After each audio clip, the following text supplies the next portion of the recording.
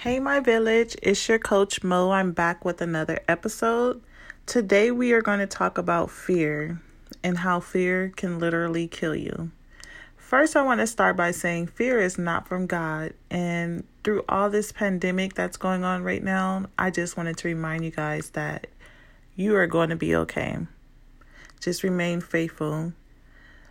Fear can also cause you to have a panic attack. I know a lot of people suffer from anxiety and they've been struggling through this whole pandemic the last few weeks. You're at home with your kids. They're driving you crazy. Don't let it overwhelm you. I'm going to share with you 6 different tips to eliminate fear and at least get it under control. So I want to start by saying some of the things that fear can cause your body to go into. It can cause cardiovascular disease. That's why heart attacks are the leading cause of death. You're stressing, you're fearing for what? We cannot change what's going on. We just only can take the precautions and the steps to stay safe. Also, it can cause stress, and stress kill you.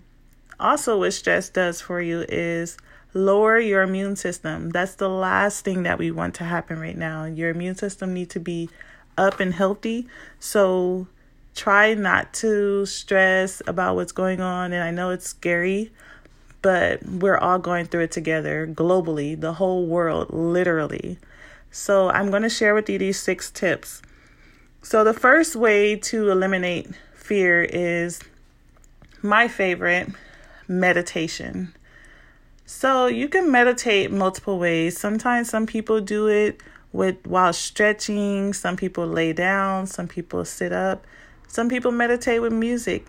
Sometimes I do it with music. I'll turn on like high vibration music on YouTube or meditation music. If you just type in the search field, meditation music, it'll bring up so many different things and you just figure out which one is for you. And I save it to like my favorites list. So it's my go-to every morning. I wake up at the crack of dawn, 4 to 5 a.m., start my music or just lay still. On those lazy days, I stay in bed and I just lay there with my eyes closed and just do my deep inhale, exhale, try to clear my mind and all that compulsive thinking to quiet my mind. And it works every time. It calms me. The second thing you can do is think about the things that you're grateful for. This is something I do every day in my prayer journal. I go to the prayer journal and I write down something that I'm grateful for. That should be easy, but for some people it's hard. When you focus on what you do have and what you're grateful for, it will ease the fear. Be grateful for waking up every day. There's some people that are not waking up. You see all these people dying from this disease. It's not, if it's your time, it's your time. If it's not, don't even worry about it. So think about what you are grateful for and how God has woke you up each day that you're blessed with. And that should help ease the fear. The third thing would be, which is another one of my favorite, listen to some music.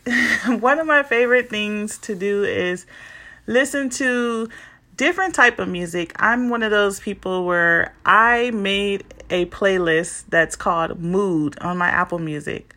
Literally, it gets me in the mood. It's all my favorite songs that wake me up, that get me in a happy mood. And I'll just hit my mood and put it on shuffle and just listen to music. It changes everything in me. I also listen to gospel music, especially. I have to listen to music that make me feel some kind of way. It can't be the music that don't have no meaning, that don't give you a flashback to an old memory. It literally have to make me feel some kind of way in a positive way. Not no sad, depressing music, none of that. But just listen to music. Set you a feel-good playlist. The fourth thing would be to journal your feelings. A lot of times you're fearful because you have all the questions of the unknown. Write it down. Start researching it. Just journal your feelings. Get them out of your head and onto paper. You never know. It might become a book. You can write about all the stuff you went through and how you got through it. This stuff that's going on every day is definitely a good book. The fifth thing, limit social media and news access. That would drive you crazy. Literally, watching Facebook and all the negativity and the people venting and overbuying and shopping and running out of stuff.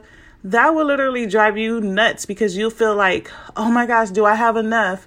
Oh my gosh, my kids are not in school. Are they going to still have a graduation? You start thinking about a whole bunch of stuff because of what you're looking at.